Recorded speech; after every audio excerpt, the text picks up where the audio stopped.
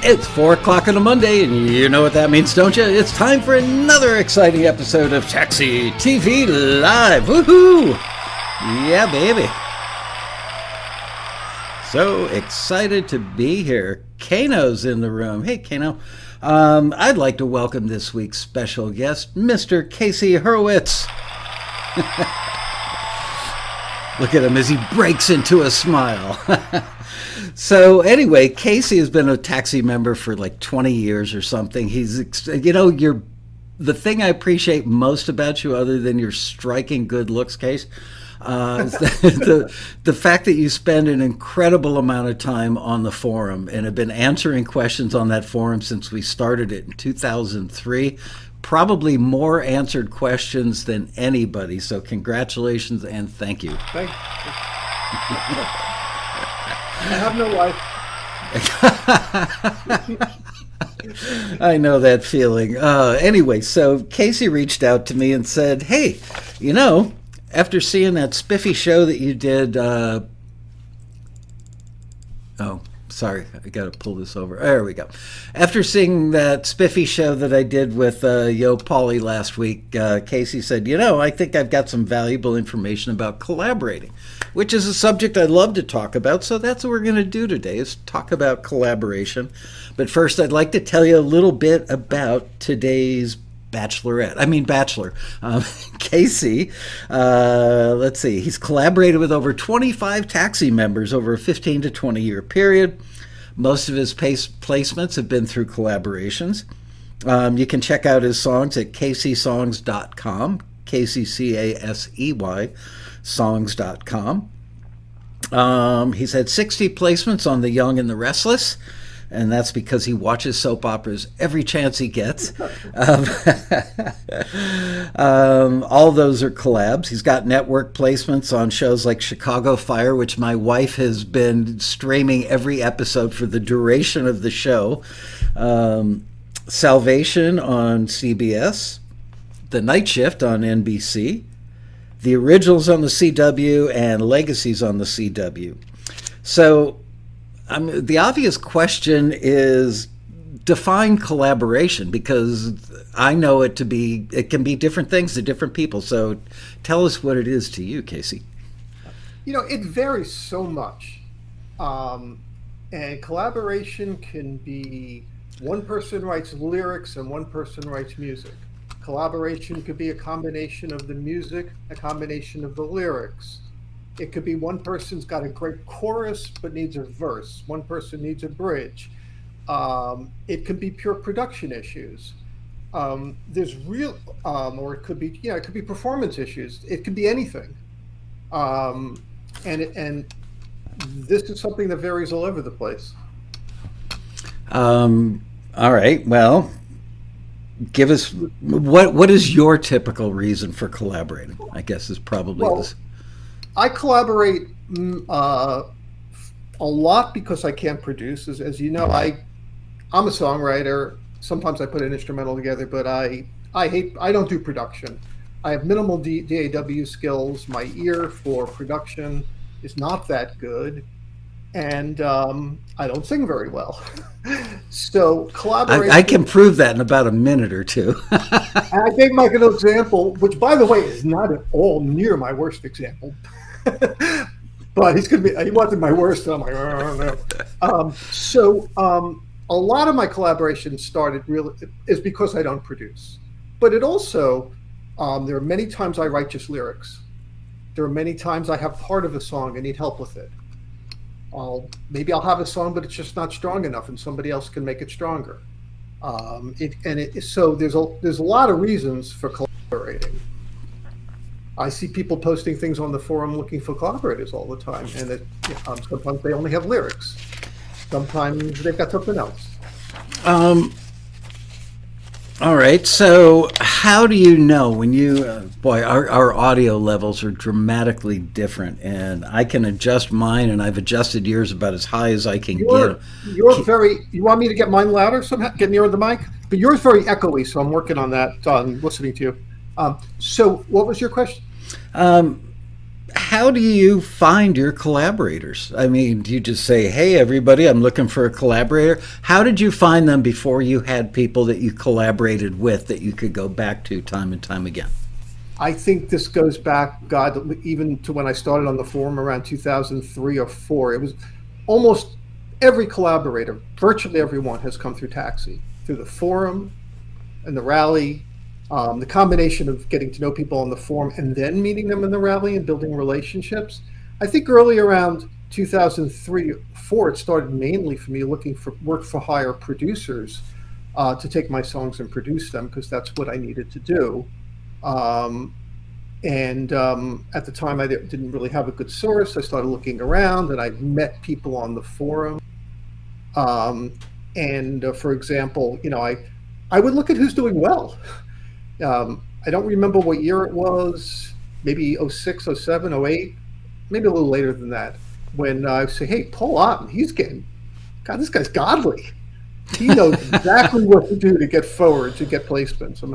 And it took a little courage, something I encourage people to do is collaborate upwards.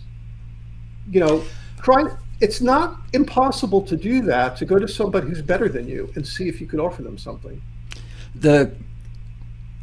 There's a fine line that I want to address with that, because there are people that reach too high, and they will, you've got to be, so you can be a little below somebody, in my personal opinion, but if you're way below, like you're just starting out and you're an absolute rookie and your songs have no form, or the melodies are meandering and your lyrics make no sense, that's not the time to go try and ride into a library on somebody like Paul Otten's coattails, because he's going to say, no thank you.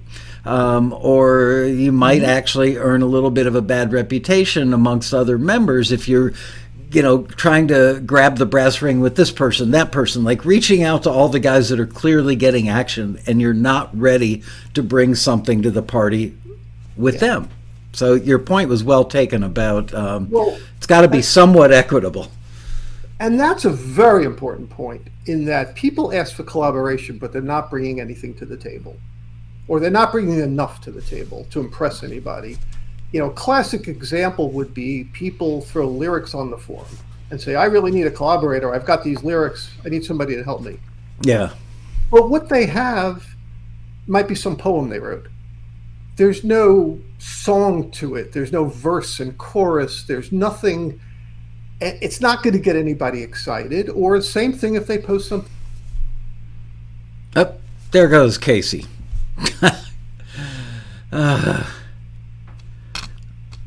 Well, I think he actually disconnected a wire. Let's see if he comes back to me.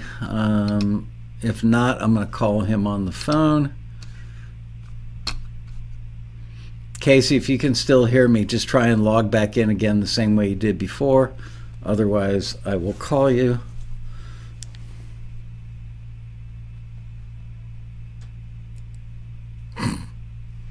There he is. Oh, scared me. What was that? Did you bump a mouse or hit a wire? I'm not touching anything, but I don't know what the last thing I said that was heard was. Well, we weren't listening anyway, so it doesn't really matter. Okay, good. Like I said, now you were talking about people that post a lyric that's basically like a poem. See how attentive I am? Well, actually, I thought you said we were listening anyway, and then I realized what you said. But no, it could be lyrics or it could be music, and it has to be. You got to have something to bring somebody's interest.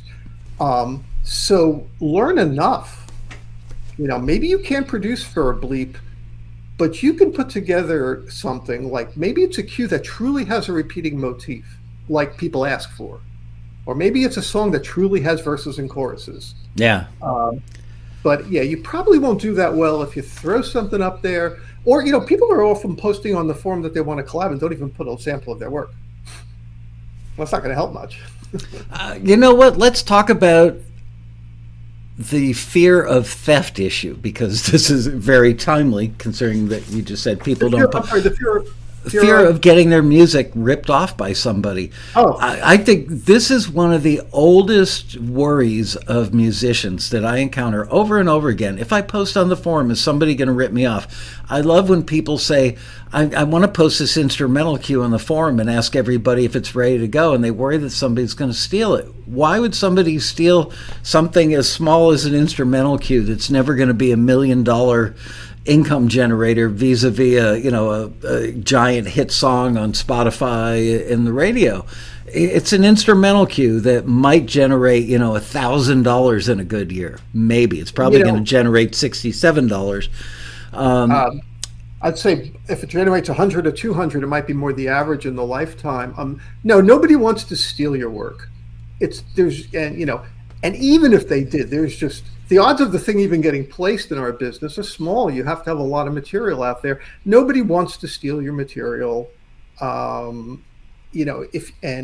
could sit, and this goes for all things in our field. Like you could sit with it on your hard drive with a million fears. Right.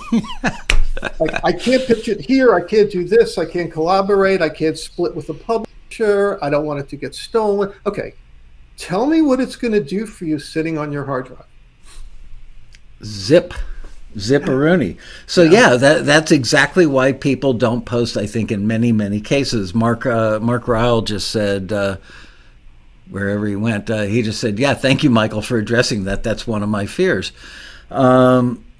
All right, so now let's talk about the types of agreements. You know what? I'm going to play the songs now. I'm going to play the before and after version of one of Casey's things. And I know he's let's say, self-conscious about the vocal on this. But you know what? You did a better job singing it than I could have done. Although I do sing really decent background vocals. You've probably heard my voice on a record or two. I think there's a phony background vocals on there. Those DAW generated plug-in backups. The Bee Gees won't be calling me anytime to do backgrounds, but I have actually. But I cannot do singing by myself without just horrifying.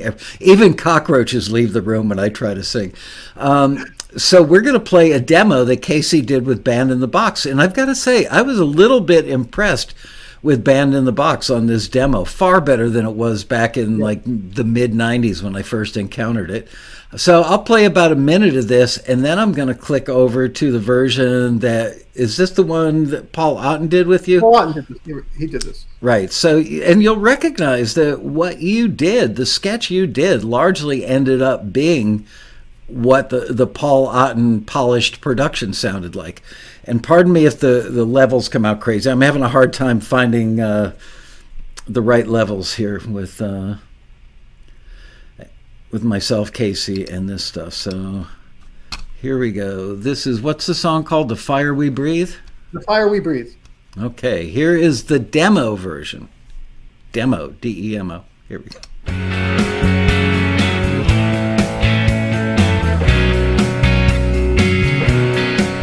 In the heat of desire, angry words don't matter anymore. When the passion burns, we forget about the day before. Deep down inside, we know where we're gonna be tonight. I will see you in the morning light, when our lips are closed. It's complete surrender. We know just what we need. When our two hearts are melting, if we open our eyes, we'll see the fire we breathe. The fire we breathe.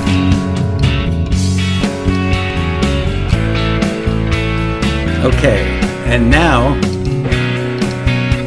we make and break up.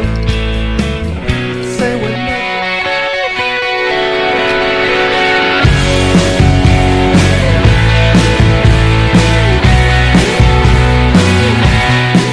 in the heat of desire, angry words don't matter anymore.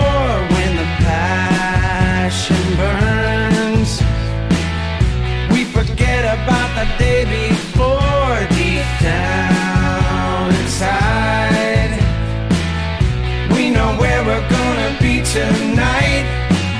and I will see you in the morning light. When our lips are close, it's complete surrender.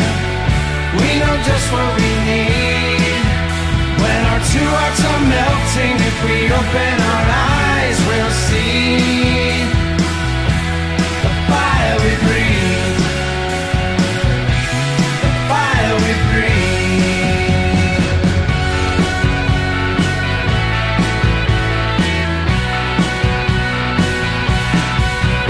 We make and break up, say we're never gonna do this again, but then gravity pulls onto bodies that have no control over where they go.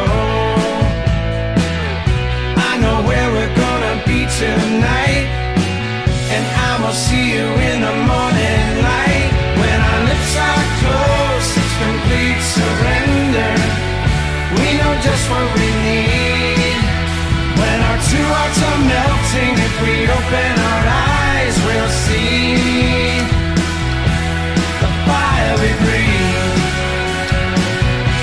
the fire we breathe. Sometimes I will take every ounce of energy till we think there's nothing inside of us at all. But there's always another time for you and me. When the fire calls us back again for more and more, and more and more.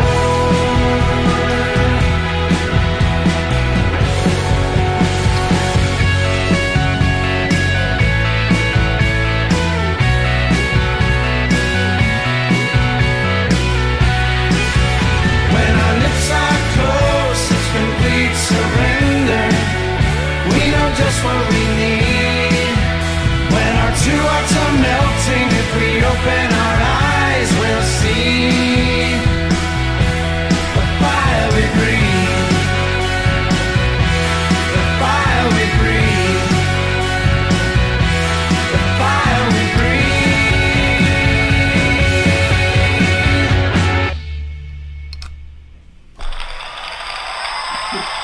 Yeah, Paul. I mean, Paul's amazing. The sound on this probably doesn't do justice to the difference as much, but I mean, it's pretty astounding.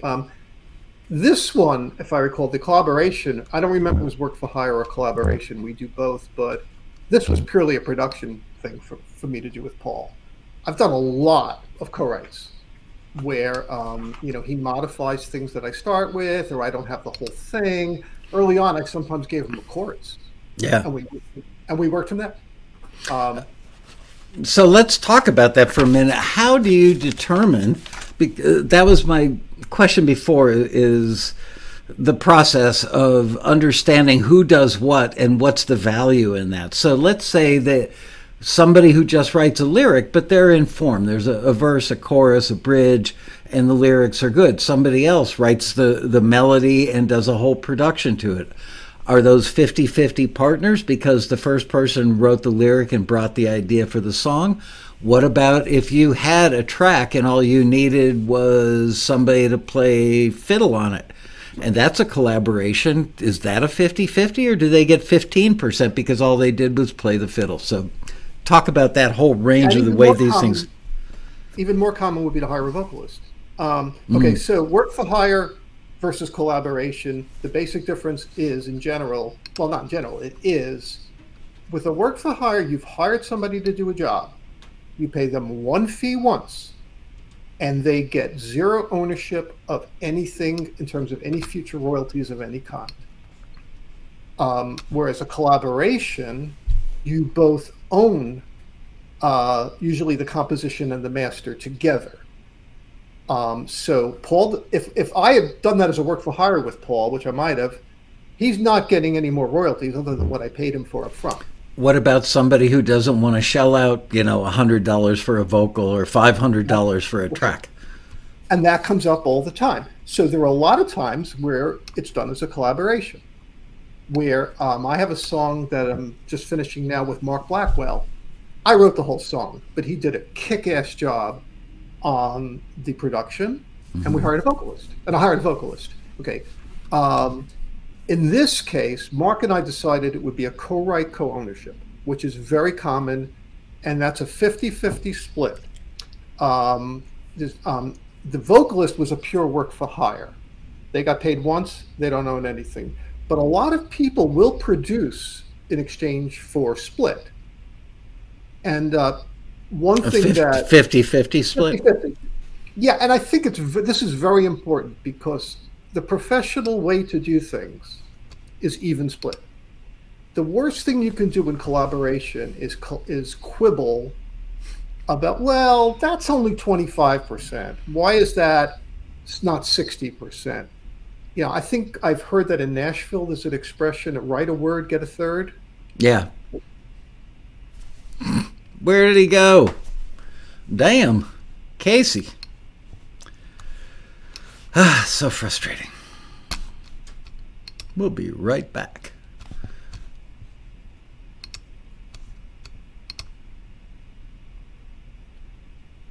He has no idea. No idea that he's gone. He'll figure it out. Meanwhile, should I do my Casey Hurowitz imitation? No, I don't think so. Let me text him. Are we back? Yeah. What is it? That's so weird. You've got all green bars and lots of them. I don't know. It could be on my end. But so I was saying that while you guys weren't listening, I was saying... So I was saying that everything should be that you should never quibble about percentages. It's an equal split everywhere. Especially if you're happy with your collaborator and you want to work with them again, they'll never come back. Yeah. And I started to say I have collaborations, and many of us who collaborate do, where maybe I did 10 or 20% of it, and they did the 80, 90. But with that same person, I might have one where it was the other way around, okay? You want to build that relationship and not focus on, I really want 75% of that. I have to say that when I've collaborated with taxi members, I've almost never had a problem.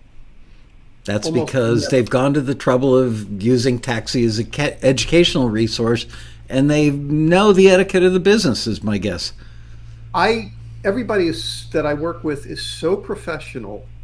I think the only not so great experiences I had were with people that I met from outside the network. Like I had a shocker once where I had no idea this would happen, and I'll mention collaboration agreements in a few minutes. But when it came time to sign off, to get ready to pitch it, they said, "Whoa, why do you get 50% here? I think I should get 75% because I did the production." Yeah. What about then they go, "I did the production, therefore I own the master." Okay, be that way. I'll give you 50-50 on the composition, but I now own 100% of that master because I did the production. How does that conversation go? Yeah. Luckily with our film TV work, it doesn't, that problem doesn't come up much, but it's a sticky problem.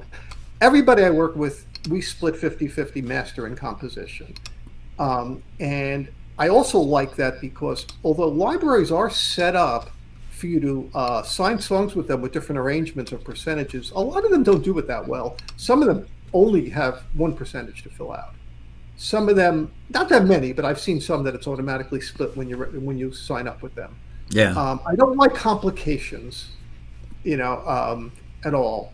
The only time it could be sticky with the master versus the composition, and this is why you got to talk up front, is let's say we do a song and we split everything and it's film TV. But that person now says, whoa, I want to make another version of that song and pitch it to artists. Can I do that? And why do you own half of that? Why should the person who did the production on that one own part of the composition, they would say. Yeah. It can get sticky there. But I work mostly in the film TV world where I don't really have that, but I've seen that happen. I don't really have an answer, but I think that the way I look at it is, if that person who did the production that now owns 50 of everything never did that, would you really have the song? And would you really be able to hear what you're hearing now to know what you'd want to do elsewhere? The same could be said going the other direction. If you hadn't brought them the top line, they wouldn't have anything either. So I think it's fair and equitable, but clearly you have to work this stuff out beforehand, because it doesn't just get sticky, it gets ugly if you're ironing out these details as the problems arise. That never goes well. That's a divorce level of disagreement right there. Right, and that's where, like, I sign collaboration agreements now, but and they are important, and I recommend them always. It's gotten to the point with me, with the people that I work with, we probably don't even remember to do them, because when I work with a Marcus Cohen, or a Bob Meddy, we're not really even thinking about it. But when you work with somebody, you really should have a collaboration agreement, especially if you don't know each other and you really don't know what each other's vision is and how they see the world. You really want to get that in writing up front. And where did you grab your agreement from? And can you recommend a resource? There's I believe what I use is one that most of us are using now, or we've all modified a little. John Brahini had resources on his site, and they're still out there, and he had a sample collaboration agreement.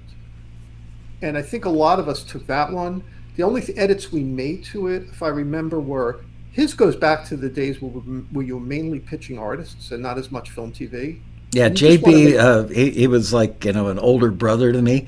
He didn't know that much about film TV, because you're right. He came from the Diane Warren was a 13-year-old girl when she would go to his classes. So, yeah, JB lived very much in that record world. So I when you said that it was from his book, I was doubting how applicable it was to film TV. But what we did is you just want to make sure that your collaboration agreement refers to both the splits on the master, the split on the composition, both. And I think that was the correction we made on his. It's funny, around the taxi community, once one of us has an agreement, we end up sharing it with each other. Sometimes somebody will send me an agreement and I'm like, I recognize that. So the composition and the master should be mentioned. The other thing that's important about a collaboration agreement, besides the splits, is who has permission to do what under what circumstances. Now, some of this may not hold up. A lot of our agreements say that we must both sign an agreement, like a library agreement, or either one of us can sign a non-exclusive, but we need both for exclusive. That actually sounds like a bad idea to me, because one of you could sign the non-exclusive agreement, then the other one of you brings a deal to the table for an exclusive library that won't pick it up because it's already been signed by a non-exclusive. Yeah, and you got to, basically, though, the professional thing to do is don't sign anything anywhere without talking to your co-writers. I mean, that's the real thing to do. Now, you could put certain things in the agreement, like what if the other party can't be reached for 10 days? Like, I see this in agreements. I'm not a lawyer. I can't tell you how good that would be, but if I can't reach somebody within 10 days, I have power of attorney to sign contracts. I don't think most libraries even accept that. So the professional thing to do is you collaborated with somebody. If you want to pitch it to a library or an opportunity, talk to them. No surprises. And get it, honestly, best to have the conversation at least memorialized in an email, because we all forget things. Some of us are getting older. And we don't take Nariva. I could get a payment from Nariva because I just plugged their product there. Anyway, if you're having important conversations, there are tools now that let you record a Zoom and that will write a summary of the Zoom. So you get an actual visual recording, an audio recording, and a written summary. It's a handy tool to have. I just got rid of my old version, and I'm getting a new version of it soon, but I've used it before. It works quite well. The other thing is just simply send an email. Hey Bill, Great conversation. Look forward to working with you. Just to reiterate the terms of our understanding are point A, B, C, D. Have a nice day. Yeah, and I almost always do an email. Hey, is it okay? I've actually had to send out like a mass email to 10 different writers that says, hey, I've got this opportunity. We can get some in-store airplay if we sign with this company, non-exclusive. I just want your permission. Please answer this email. Is it okay? It's always good to get it down. Again, with people I know and trust through the taxi community, I generally don't run into too many problems. Now, there are some situations that are worth looking out for. Almost every library deal requires both signatures, all signatures, 2, 3. Every person has to sign. Yeah. It's not true for all libraries. There are RF libraries, and not all RF libraries are horrible. Some are okay. RF as in royalty-free. Royalty-free, my bad. Where you only one has to sign because it's your responsibility to pay your co-writers. You list your co-writers and their PRO info, but they don't ask them to sign. Go ahead. So that does exist out there. And so I've seen deals like that. And, it would be awfully unprofessional and rude to not make sure that co-writer or your co-writers are okay with it. Honestly, I'm not as familiar with royalty-free libraries as I probably should be, but I understand. There are some big ones out there that are fairly reputable, but having listened extensively to their catalogs on weekends, which is how some people watch TV or watch football or go do something with their family. Not me. I sit at home listening to royalty-free library catalogs, and I've been a little underwhelmed by the quality in many of them, not all of them. And my understanding is that they charge their clients a monthly fee, let's say $29 a month for all you can eat.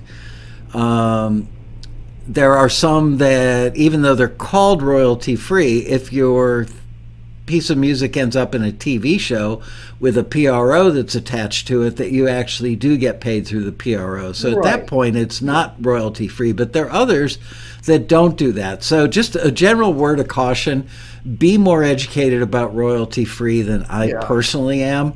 And I have yet to meet anybody, and I certainly know a lot of people that make music for sync. I've yet to meet anybody who can say that a very significant portion of their income, if they're, let's say, earning more than 10 grand a year, that a significant portion of that comes from royalty-free. So just that's my 2 cents on that. The point is, though, don't sign things without talking to your co-writers, period. Somebody, it's funny, I was asking some friends for questions for today, and one of my very good co-writer friends had a situation where after they're already signed with the library, so maybe this person and their co-writer is signed with the library. Now the library wants to do some special thing where they allow AI use, artificial intelligence variations. Right. And it's a separate thing. The co-writer wants to go ahead and say yes to that. Because they'll get a check for a couple $100 or something. This is where that communication thing is so important. Got to be together. You got to have the same vision.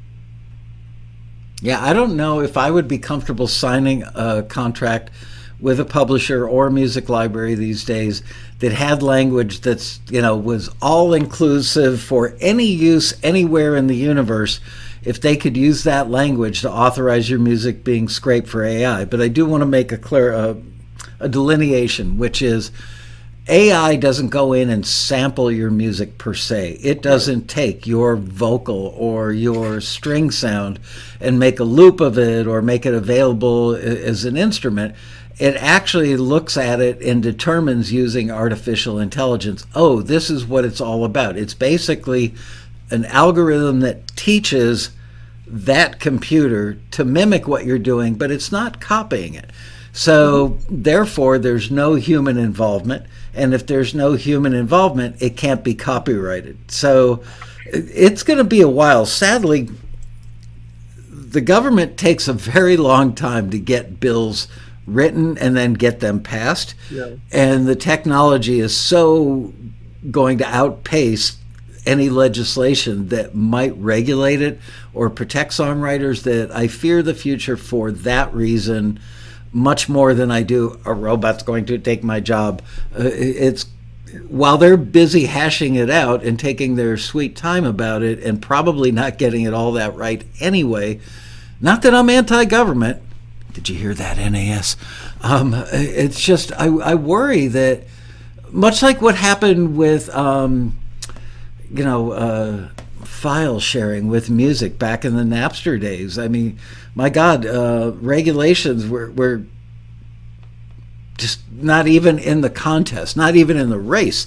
So it's going to be a very interesting time moving forward. Right. Anyway, we are going to talk about that at the Road Rally November 2nd through the 5th in Los Angeles. My first interview, the keynote interview, is going to be Adam Taylor, who is the president of APM Music, which is by far the largest library in the world. And he's also the chairman of the board of the Production Music PMA, Production Music Association, which just wrapped up their conference yesterday. So I'm excited. I've known Adam for a long time, and we really hit it off when we met, but we haven't talked to each other in like 12 years. And when I called him to ask him if he would do this, he's like, yeah, why don't we ever talk to each other? So he's very nice and very smart, and AI, I've got him on stage for like an hour and 15 minutes or something. I think that probably 20 or 30% of my time is going to be spent talking to him about AI, because frankly, why should I do all the research when he's done it and I can just pry the answers right out of him? Yeah. So I'm excited to have him. November 2nd through the 5th, the Taxi Road Rally, 2 free tickets for every member. How many rallies have you been to? I've been to every live one since 2007. Okay.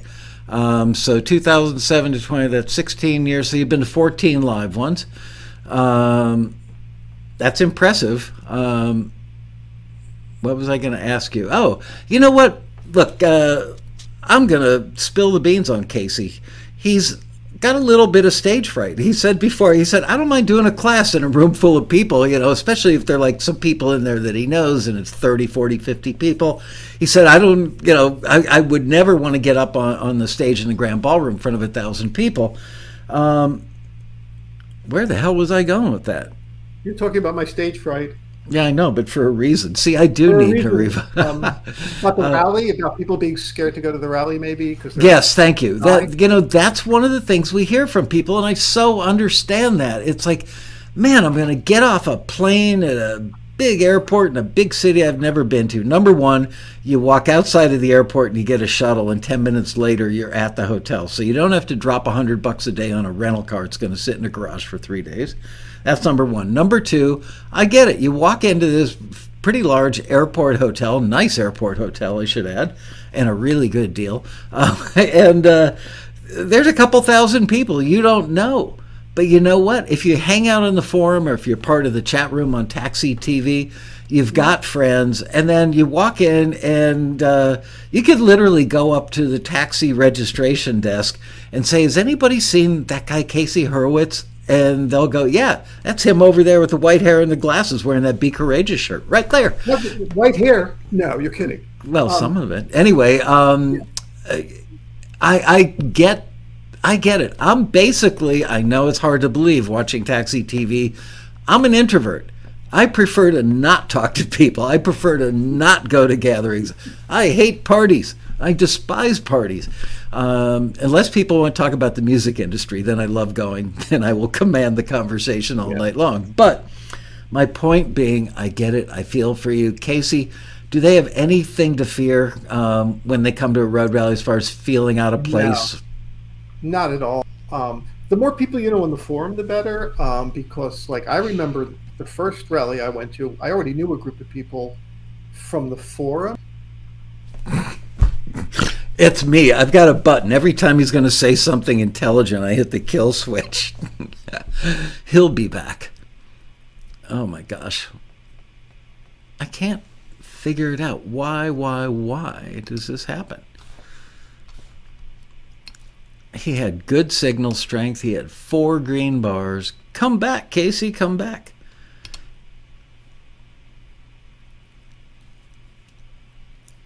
Ugh. There he is. Okay, so no, if we got to the point about does people have anything to fear if they're shy going to the rally? Right. And I was saying how I already knew a bunch of people from the forum, which helped a lot. Two things. I don't know if people do this anymore, but God, back in 2007, Dave Walton, a good old friend of mine. Yeah, I haven't heard from him in forever. Yeah, how about this? Everybody on the forum put a dot on their badge. Right. And it was a great idea. We found each other easily. Beyond that, though, I don't know if this is a great analogy, but if you go to a Halloween party, breaking the ice is real easy, right? Because everybody's got a costume on and there's something to say immediately. I find just the badges and where people are from, it's just so different because you see people, so-and-so from this part of the country, and there's such like-mindedness, and it is so much easier to talk to people. Yeah, because you're all involved in the same thing. Just everybody having that badge and their name and where they're from, like their name immediately because they're wearing it. All right, so we've talked about work for hires. Let's talk about, we touched on the subject of professionalism before. You have seen a lot of unprofessional actions by people on the forum, and almost, I would guess, correct me if I'm wrong, the vast majority are from people who are new to the forum. And they think that the forum is a little bit cliquey because people on the forum will go, dude, chill out. We've got all the answers, all the help you need, a group of very friendly people who are experienced. But they're so used to being on other forums where people are just downright nasty and opinionated and unwelcoming. And they think that the taxi forum is going to be like that. So they come in full of false bravado and with a bad attitude and like, I'm an expert and the rest of you guys don't know anything. Do you have any advice for people on how to grow a professional or a persona? Where does that come from? How did you guys all become the professionals that you are? Is it something you just learn over time by watching other people who don't act foolish? That's hard to say because I think the people that act as outrageous as some people do, sad, but I don't know there's much hope. I think you have to have a certain amount of something built into you. There are places where people are just angry at the world. And, there are places on the internet where all you hear is angry at the world comments. Well, I'm sorry, this is the way it is. You can be angry, but it's not going to help. Right. So I think you have to have a little bit, you don't have to be the most outgoing person in the world, but what was the expression you hear all the time? What's the basic rule? Don't be a D. I won't say the word. Don't be a D. Which word? Douchebag? What? No, shorter word. Oh. Mine's with Rick. Got it. Yeah, I have no answers for that. If people are just angry and idiotic, then and the thing about the forum is everybody there is trying to help, even that person who acts that way, and usually don't. And sometimes maybe you could rescue somebody, but that doesn't mean they have to love taxi. They don't. That doesn't mean they have to stay with taxi. Maybe it's not right for them. I mean, I actually was having conversations today with somebody about, well, maybe taxi's not right for you. Maybe, you love music and maybe there's other things you should be doing with it because this might not be the thing for you.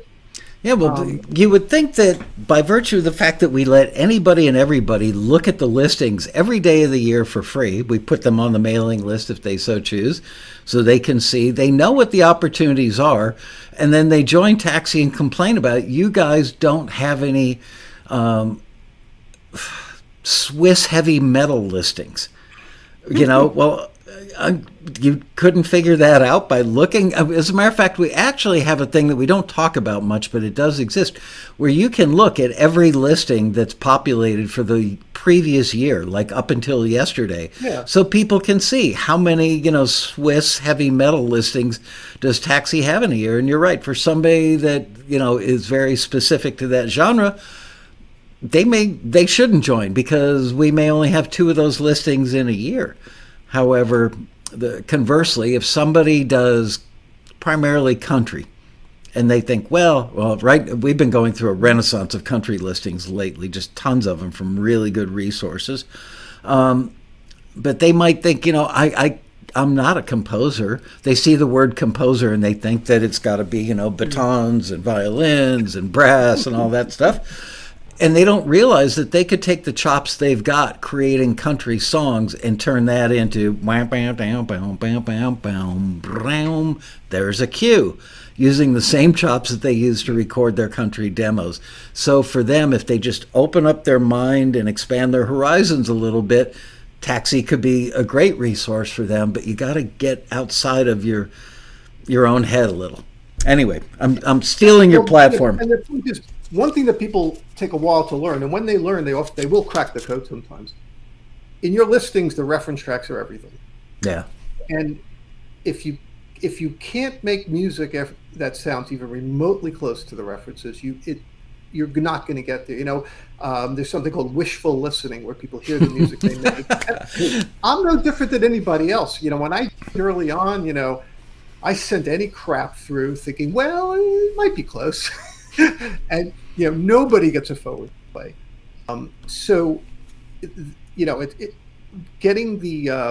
Getting that reference track thing down. And by the way, that is a great motivation for collaboration. A lot of collaborations start because somebody on the forum, or just people who know each other through Taxi, I might send an email to Bob Meddy and say, hey, I really like this piano listing.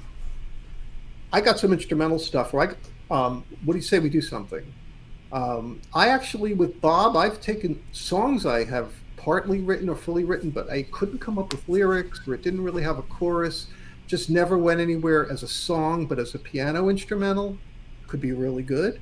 And I've given them to Bob Meddy, and we've got a series of tracks together, at least 2 of which have been used on network TV. By the way, I meant to ask you, when we listened to The Fire We Breathe, did that song end up on Chicago Fire? It did. It was in a scene.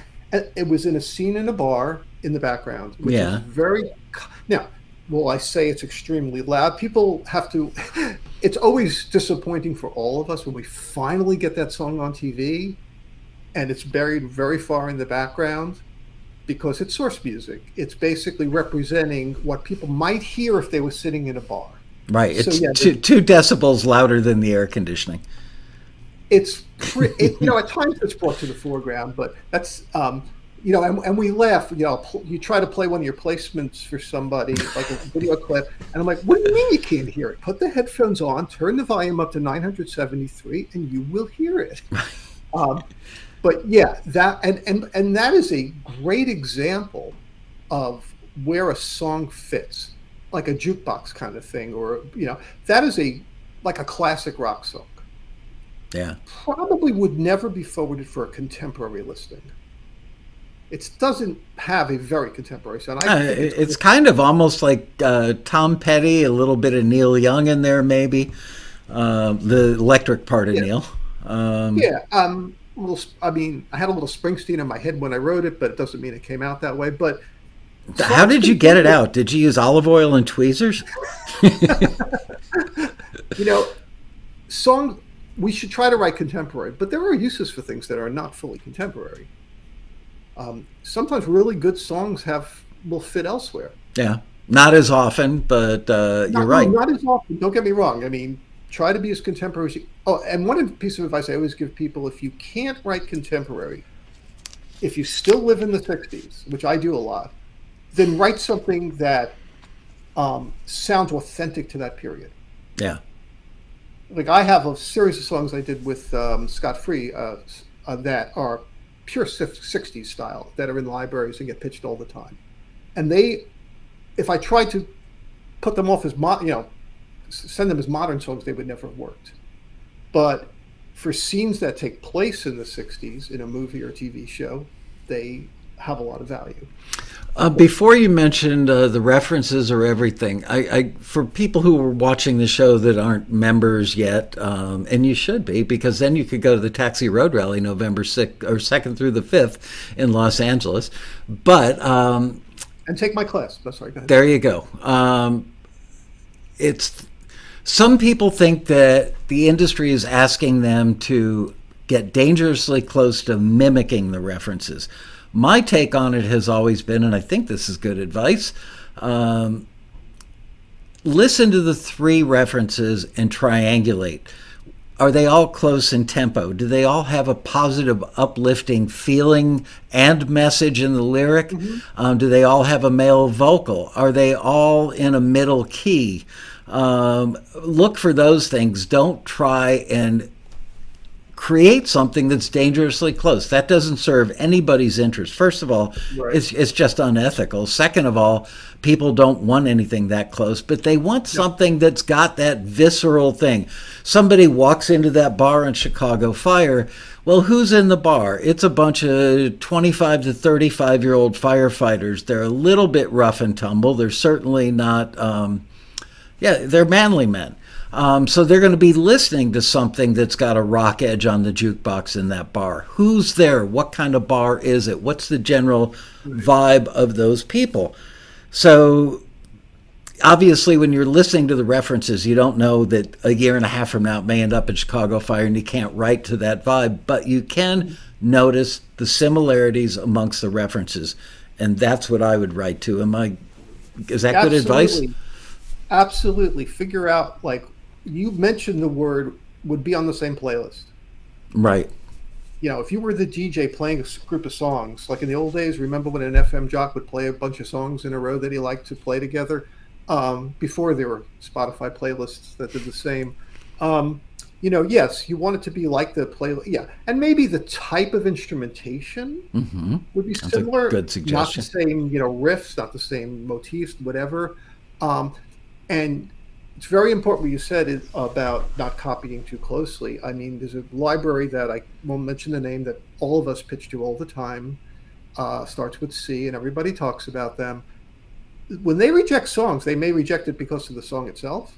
It's not, or the production, or it just sounds too similar to a known song, and they don't want to get sued. I've even seen them remove songs that were already in there months later. Yeah. A piece of advice that I used to give that I haven't given out in a long time is if they want you, the song Miss Me by there he goes, the Miss Me by the Rolling Stones. The guitar sound, the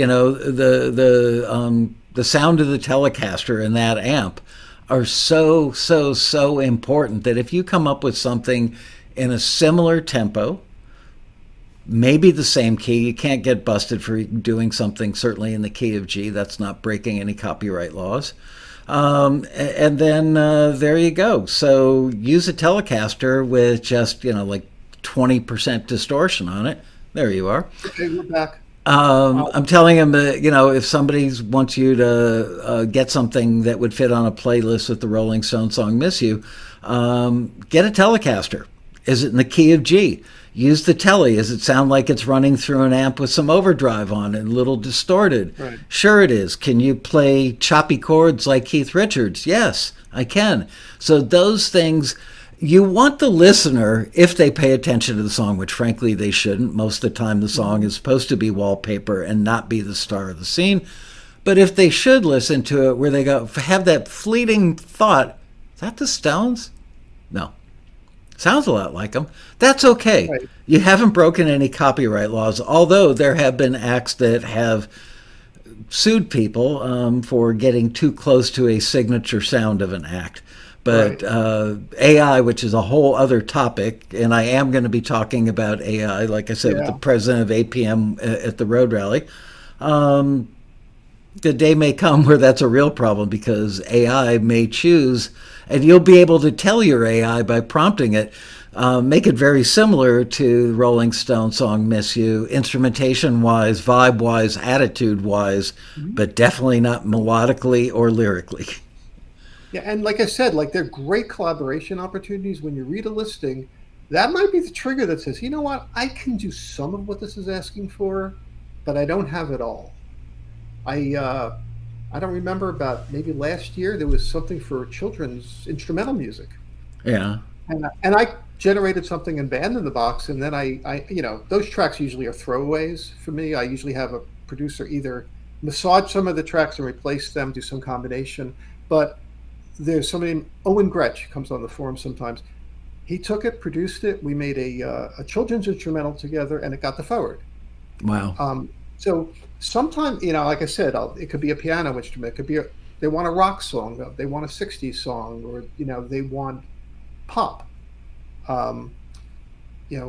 Which is something I might want to mention later about some of the pop work I do where I only write the lyrics. Because I don't write pop. I'm a rocker, or singer-songwriter guy. When you write lyrics in the clear, no, do you hear a tempo, like rhythm guitar, rhythmic part? Do you hear any sort of melody, or you literally constructing it like an erector set where you know that it's got this many hits and that the rhyme is going to fall there?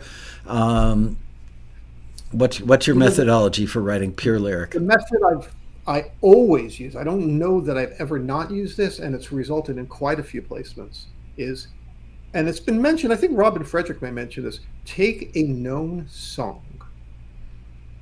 You know the melody. Write a completely different set of lyrics that could be sung to that melody. It might not be perfect, but as close as you can get.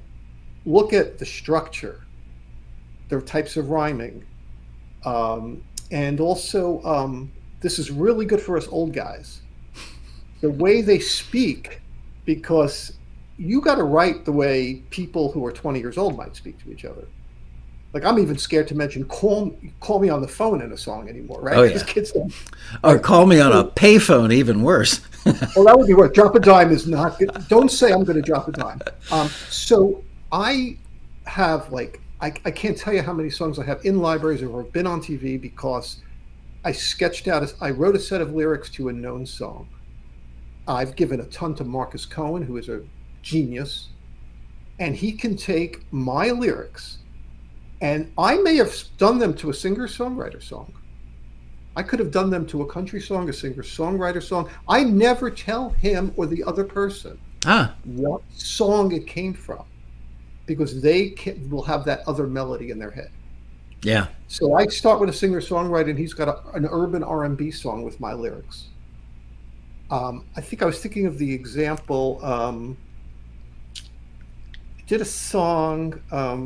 What the heck was that Katy Perry song that Okay, Katy Perry had a big hit with a song called "When I'm Gone," and the hook line is, "When I'm gone, I'm never really gone." Okay, so I start with that and I say, what can I say in that phrasing? And I came up with, "Take my heart, I'm handing you my heart." The phrase is pretty much the same. Mm-hmm. And then I work all the lyrics around that. But following her style of how she's saying things, how she may be repeating phrases twice in a line and things like that. And "Take My Heart" was on Young and the Restless a few times. Thank you, Katie. She was a screener. As many of you know, she was a screener here at Taxi before she was famous. Literally right before she quit being a screener to go record the album that made her famous. She had another record deal that flopped and she got dropped. I bet the A&R person or VP at that label is regretting that move. Anyway. She must have heard some of my early songs, which is really a frightening thought in my mind. Actually, she was mostly doing gospel when she was here. Oh, then I'm lucky that she didn't hear my songs. Yeah. I did hear her praying a lot after she heard a couple songs. It might have been yours. Like, please, dear God, make it stop. Anyway, Katie was a screener, and I saw over the weekend somebody posted on the internet, it might have been on our forum, who knows, Katy Perry worked there and they couldn't even get her signed. Shows you how much Taxi, can't help any of us. It's like, no, she worked here as a screener. You even said it in your post, she worked at Taxi. It didn't say she was a Taxi member. People are funny. Letting go of your original concept is a problem that I hear about from a lot of people who collaborate. Yeah. There's a certain amount of temp love or demo love, or this is the way I hear it, and then the collaborator comes in. Well, the reason you're using a collaborator frequently is two heads are almost always better than one, especially when you've got a working relationship and you've got your rhythm and that trust is there. how did you learn how to overcome, excuse me, how did you overcome that demo love or temp love and trusting Kano or Paul Otten or any of your collaborators, Bob Meddy, any of these folks, trusting that their idea that you're not really wanting to warm up to because you didn't hear it that way, and just being able to let go and go, you know what? I brought you in for your opinion. Now I'm going to be a big boy and let you run with it. How hard is that? It's extremely hard, and I got to say, I've gotten decent at it, but I've had my failures too. If I said it doesn't ever plague me, that would be a lie, because it does. But you have to really work at it, and really understand the art of compromise with co-writing. When you get something back, whether it's the production or a co-writer's vision of your song, it often will sound nothing like you had in your head. One thing I've learned is try not to conclude anything till you've listened for a few days. But it is one of the hardest things to accept the changes from somebody else. And sometimes you have no issues at all. What comes back is so darn good. I'm going to have a laugh because I don't know if John Lewis is watching, but we've written a couple together and we've had some placements. We did a song together that I really wanted it to be a rock song, at least a fast-paced song. Yeah. He said, we should do this as a slow acoustic songwriting song. I said, nope, got to be rock. And he gave in, we did it, and it actually came out pretty good, and none of our libraries wanted it. For whatever reason, didn't succeed. John dragged me kicking and screaming into him doing the acoustic singer-songwriter version. He did it, and it got signed right away. And maybe we'll be lucky and it'll get on Young and the Restless soon. So this happens a lot. It takes a lot of give and take. And I've had people where I've tried to do a song, help somebody with a song, and they've said, "No, that's not what I want." I'm like, "Well, I can't help. I don't know what to do." And we do sometimes, when it doesn't work out, sometimes one person says, "Look, is it okay if I take it back? I think this just isn't working." And often that goes okay. Yeah. How do you end a relationship? Let's say that it's the first time you've worked with somebody. They approached you. You were magnanimous. And even though you thought, well, I'm a little more experienced than they are, but, nice guy. I've heard some of his stuff or her stuff. Pretty darn good. Maybe we'll mesh, and you give it a try. And you don't feel like it's working out. It's a waste of your time. You'd rather spend the same time moving forward with somebody that you've got an established working relationship with that's productive. How do you break up? Do you dump them in a text? Is it like breaking up? It's like I met your dad and I no longer want to date you because he scares the hell out of me, so I'm leaving. How does that go? A lot of things are by email, but I always find I will still, being older, if it's a tough conversation, I like the phone. I have a very good friend who I work with and respect a lot that I started a song, we were working together, but that person was very busy, and I could see that my heart and soul was in this the way I wanted to do it, and it really wasn't coming together. But it is a person I don't want to end this relationship with. I just think for this song, it'd be better if I go it alone. I made sure we Zoomed when we talked about it. I would not do it because I value the relationship so much. I would not do that by text or even email. I want the person to be like you and I are right now, feeling the emotion in the voice. Or with me looking at the setting on my air conditioning. Sorry. Say that again. I wasn't paying attention. Sorry. It gets warm around 5:05. But that wasn't ending. Ending, I haven't had that many because it's usually a one-off where one of us says it's just not working out. Most of the time, when something doesn't work out, the initiator is able to take it back and just go on their own. The only time I would say that's different is if I would work with somebody on a song and I take it back in some way. I want to go it alone. If I use their contributions in the slightest bit, I owe them the co-write. I will never not give them the co-write. But if I go back to something where it has nothing to do with anything they contributed, then then it would be mine. And I make sure they understand that. Have you ever had somebody go, I'm sorry, I've already got 4 hours into this. I want half no matter what form it takes. No. That's good. I have not had that. Like I said, 99% of things have gone really well because of the way I've met people. It's been the forum and the rally. Like I said, I think I had one bad experience and it was outside the taxi group, and they were like acting extremely strange about, they wanted a high percentage. And I had another person who was like, all of a sudden they're looking at a contract and they're pretending they're an amateur lawyer and why they can't sign. And it was one of our really good taxi friendly. See, I hit the button again. He'll be back. He loves being here. He loves hanging out with me, And the guy's a star. He's had a song on Chicago Fire. My wife doesn't like to watch television that makes her think too much before she goes to bed. And Chicago Fire for about a year has been her go-to. It's mindless but enjoyable TV show. So I know more about Chicago Fire than maybe I should. There he is. I don't know if the part came through about, I've had very few bad experiences. I had one where somebody wanted an unusually high percentage. Another one where somebody was hesitant to sign the contract with the C library, which, is about as best. And, nothing gives one of us a heart attack more than getting it accepted by a library that rejects 90%. Right. And the other person is hesitant about signing it. I'm like, so it's really good to know who you're working with. Let's talk about that issue for a minute. I'm hearing some echo. I think you got me turned up a little loud. But anyway, people, there's some, in Yiddish, they're called Baba Mainzes, like old wives' tales. And some of the old wives' tales in the music industry are everybody in the industry wants to rip you off because you're just a dumb old musician.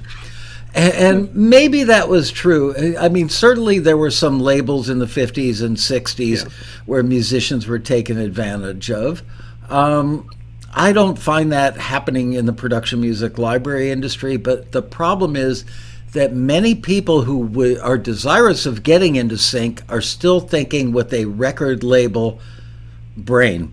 And they don't realize it's two different worlds. Yes, music is the common thing, but other than that, there's not a lot of commonality, certainly in the contracts and the percentages.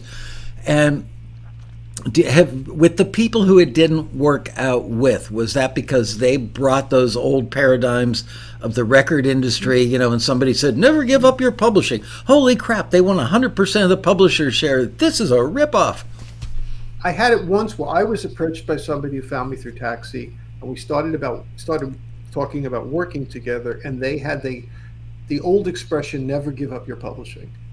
And every once in a while you get somebody who gets into film, TV, and that, I'm not giving up the 50%. Okay, that is the way it works. And I think that we've talked about this on the forum a lot too, is like, you got to understand what that other party's doing for that 50%.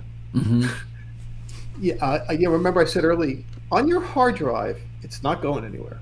So 50% of something, a lot better than 0% of nothing. If you get into the film TV world with the I'm not giving publishing, then you don't bother. Don't get into this world.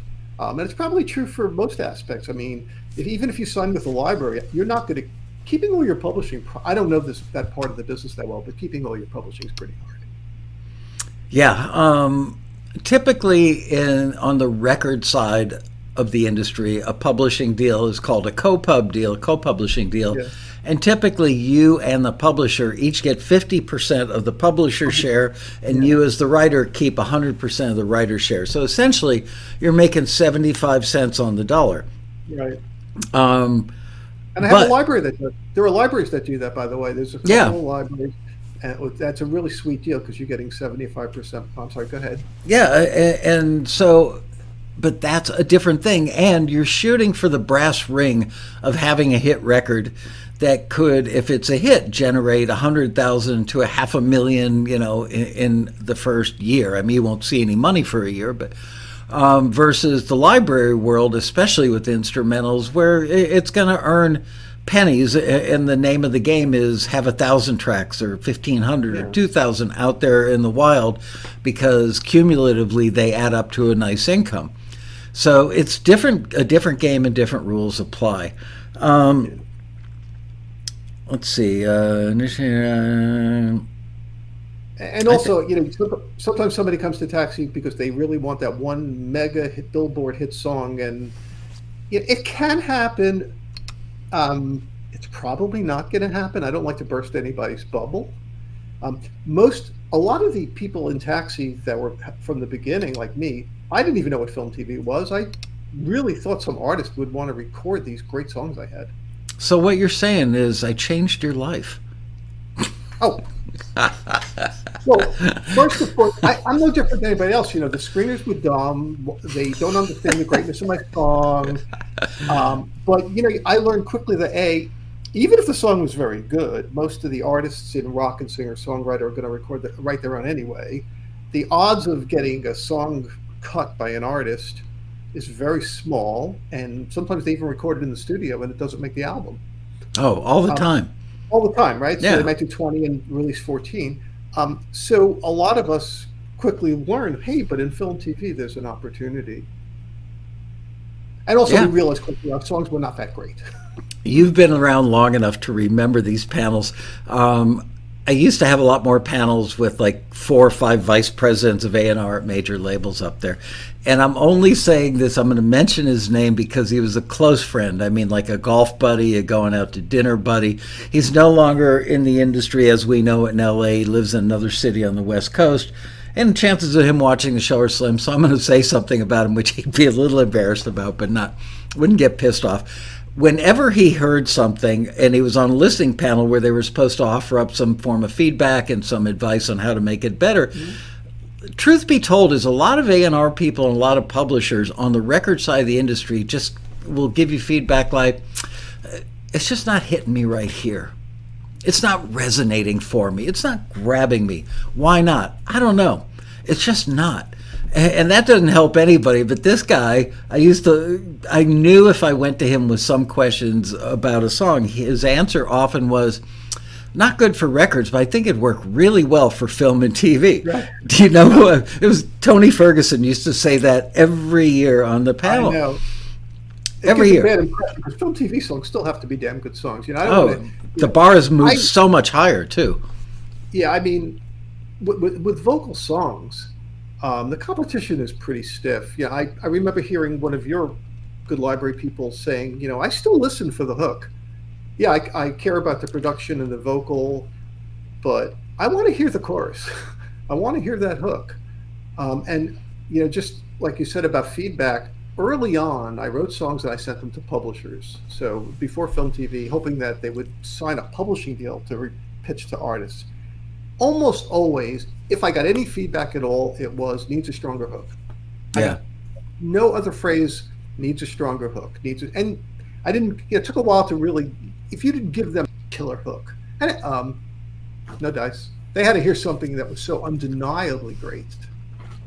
3 or 4 years ago, songwriting and production started leaning toward the less than obvious hook. It used to be, write me a hook that like smashes you in the face and has you singing along with it before the first chorus is over.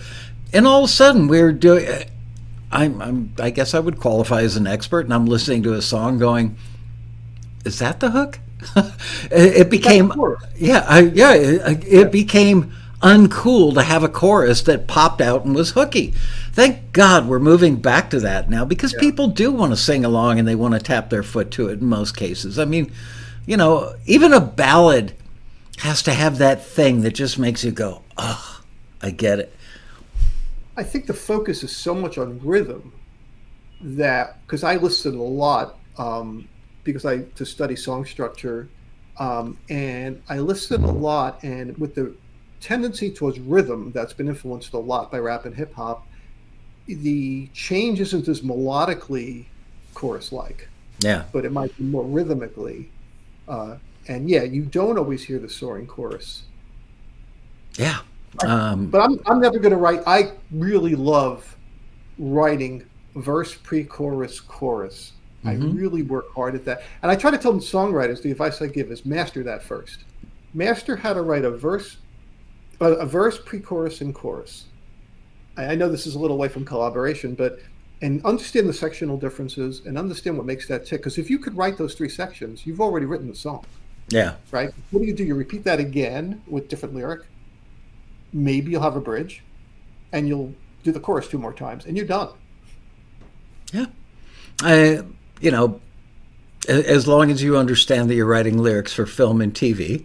I've given this example out 1,000 times, but for those of you who are new to the show, we have different screeners for country music for Nashville at Taxi than country screeners for film and TV. The folks in Nashville really don't know about what makes a lyric work in film and TV, whereas in Nashville, you want to have a lot of, as they would say, furniture in the room, a lot of visual descriptions. You know, her perfume smelled like a butterfly's wings, whatever that smells like. I would just visual description after visual description, because they want to put you in the room. They want you to know the person, exactly. Every little thing. Whereas in film and TV, all they want is the root feeling or emotion that comes from that furniture. So you have to distill down, I walked into the dimly lit room and smelled her perfume. I was... saw her blue eyes and her golden hair and her pearly white teeth. In film and TV, it's I walked into the room and fell in love. It's that simple. And you can have you can have story in your film TV songs, but you can't be as specific. Taylor Swift is amazing at her imagery. Yeah. Just amazing at it. I'm a Swiftie. For an old guy, I'm a Swiftie. As a songwriter, I just love her. Yeah, and there's all that imagery. But if we get back to collaboration for a second, I've helped people take a song that was written a little too specific and mold the lyrics back to less specific. I've even advised people, why don't you make 2 versions of that song? Okay, your artist version has these lyrics that will make it not so great for film TV. Mm-hmm. There's no saying that you can't release that as your personal release and have a sync version that has some different lyrics. People tend to think in very binary ways, like, either or, black and white, yes or no, can or can't. And I always say, just because you're writing for sync doesn't mean you still can't put effort into writing that hit song that you want to get cut by a major artist someday.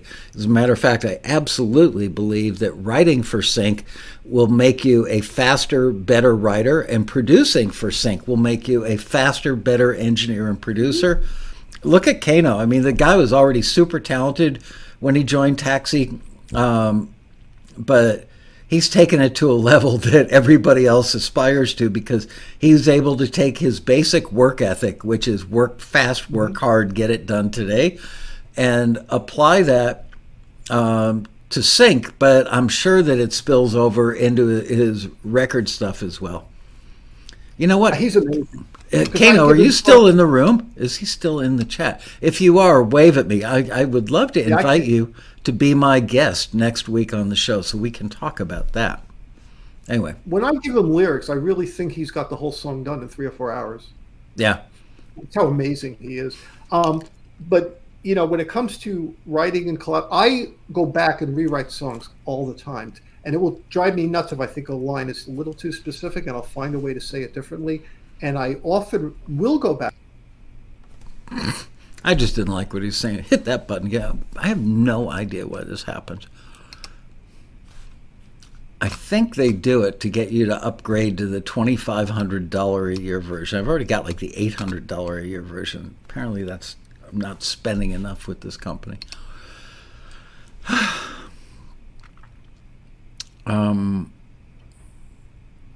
Yeah, I don't see Marcus in the room anymore. I'll have to call him after the big show. There you are.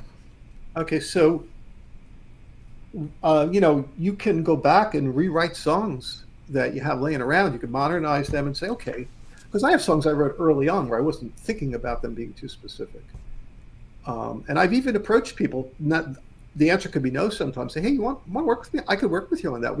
That song is great, the melody, the hook, but I think I could help you with the lyric, and we get better opportunities for sync. Yeah. Sometimes it's just changing two lines. Do they grasp the concept of, oh, wow, the lyric actually does, you can make something more available and more desirable to the people that need material for picture?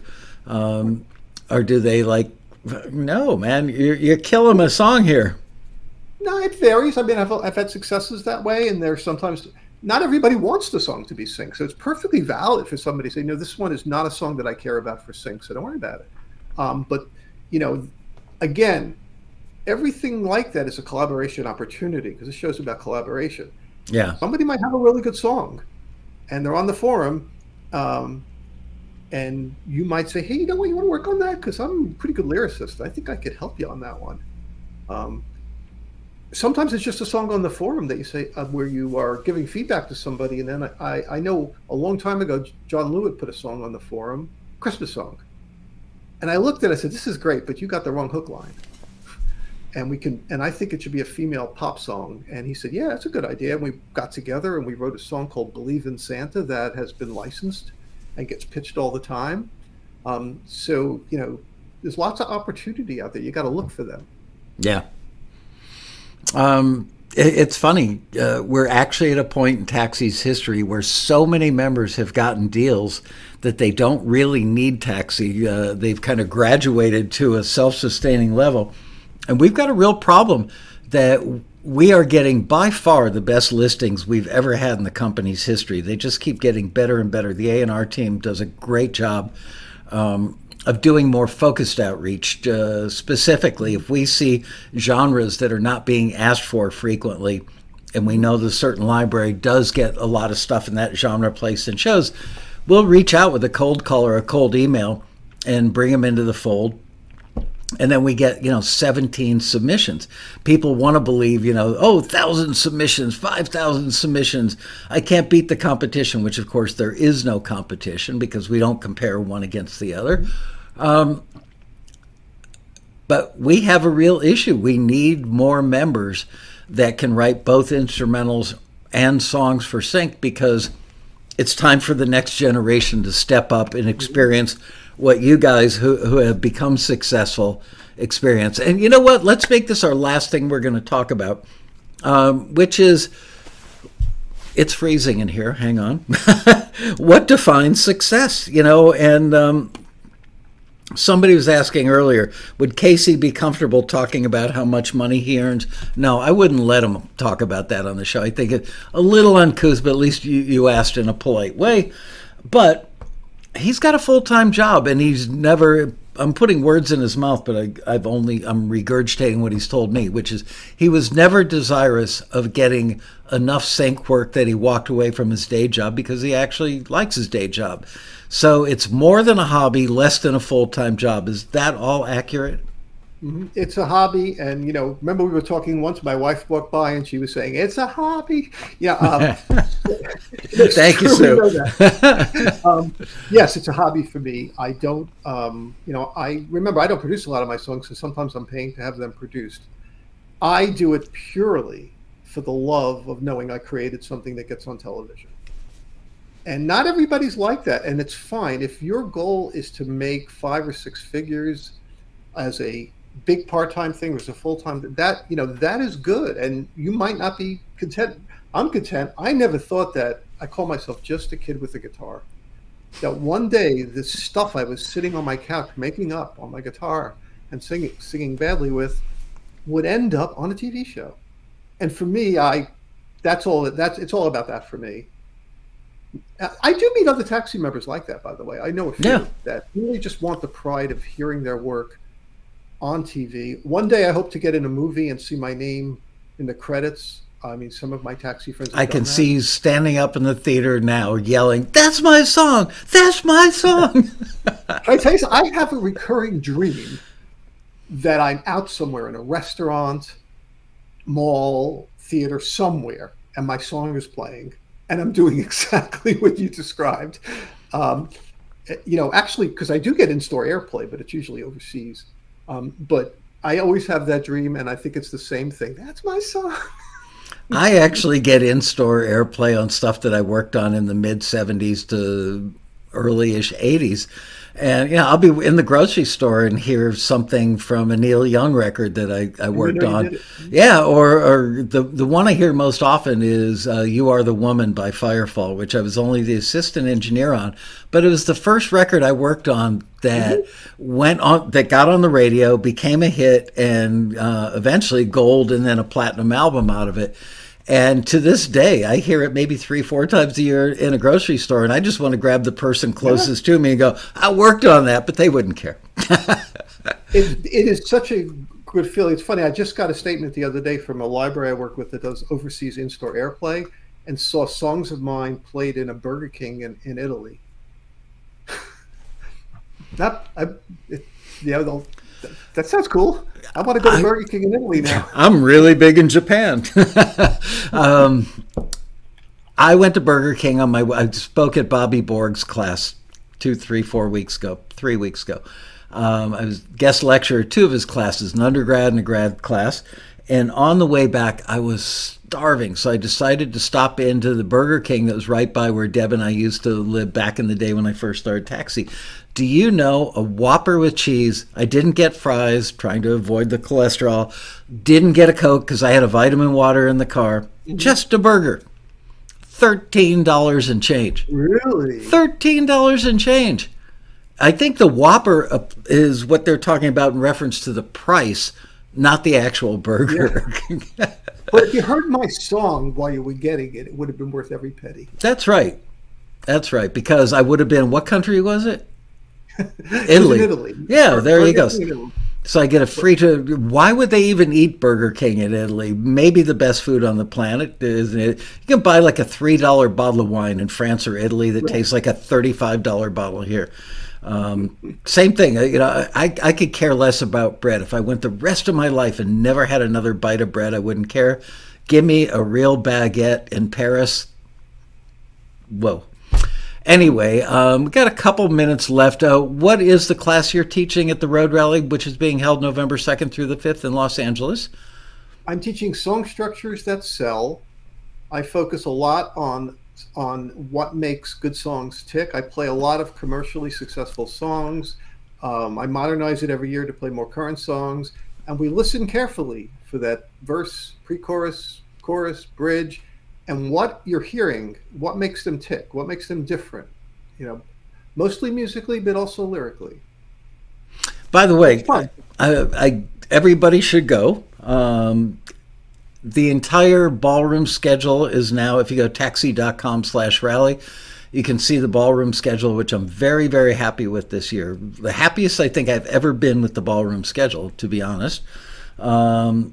We have the mentor bios up there, so you can see best group of mentors also in Road Rally history, best mentors at the mentor lunches. I gave the classes a haircut and took out stuff that I thought wasn't as applicable as I wanted it to be for our members, and jettisoned some teachers that I thought maybe weren't great teachers. So what I'm trying to tell you in short is that it is the best Road Rally content-wise that I've ever put together, and we've ever put together as a team. The staff has been working harder earlier this year. Last year I felt like we were slightly underprepared because we were coming back from COVID and didn't know had to relearn how to do a live event. This year's rally is going to be really good. So go to taxi.com, sign up for the rally. If you live in LA County and you don't come, that's sad and pathetic. I can understand somebody who's having a rough time with groceries and gasoline right now. Not wanting to drop $300 or $400 on a plane ticket, and money on a hotel. That's a legitimate reason for not coming, although it's heartbreaking to me that external force could cause you to miss out on something this good. But man, if you live within driving distance and you don't come just because you couldn't get it together, then music's not even a hobby for you, I'm afraid. Anyway, now that I've given you a very strong tongue lashing, Casey, thank you for doing this. Thank you for suggesting it. I'm honored to be part of this and the Road Rally. Oh, it sounded like there was more coming. And the Road Rally. That's my luck. Thank you. Thank you I for couldn't see doing. the questions. I don't see the questions, I guess. No, the guest doesn't, without causing yet another feedback loop. But honestly, you've done such a good job answering all the questions. There were very few. They're mostly saying, "What's your room number at the hotel?" and "Do you prefer margaritas or shots of tequila?" That's because people want to charge their bar drinks to my room. Thank you again. Thank you, and thank you guys for watching. And I'm going to hang up now and go call Marcus and see if I can get him on the show next week. Thanks, you guys. Thanks, Casey. Bye-bye. Take care, guys. See you soon. Bye now.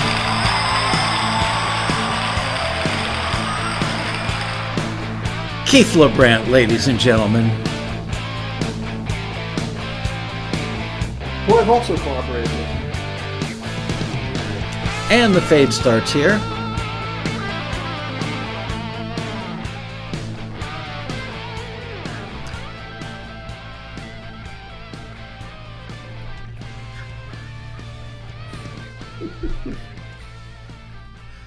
And it gets interesting, and we take it out as a tease. There, I dumped it.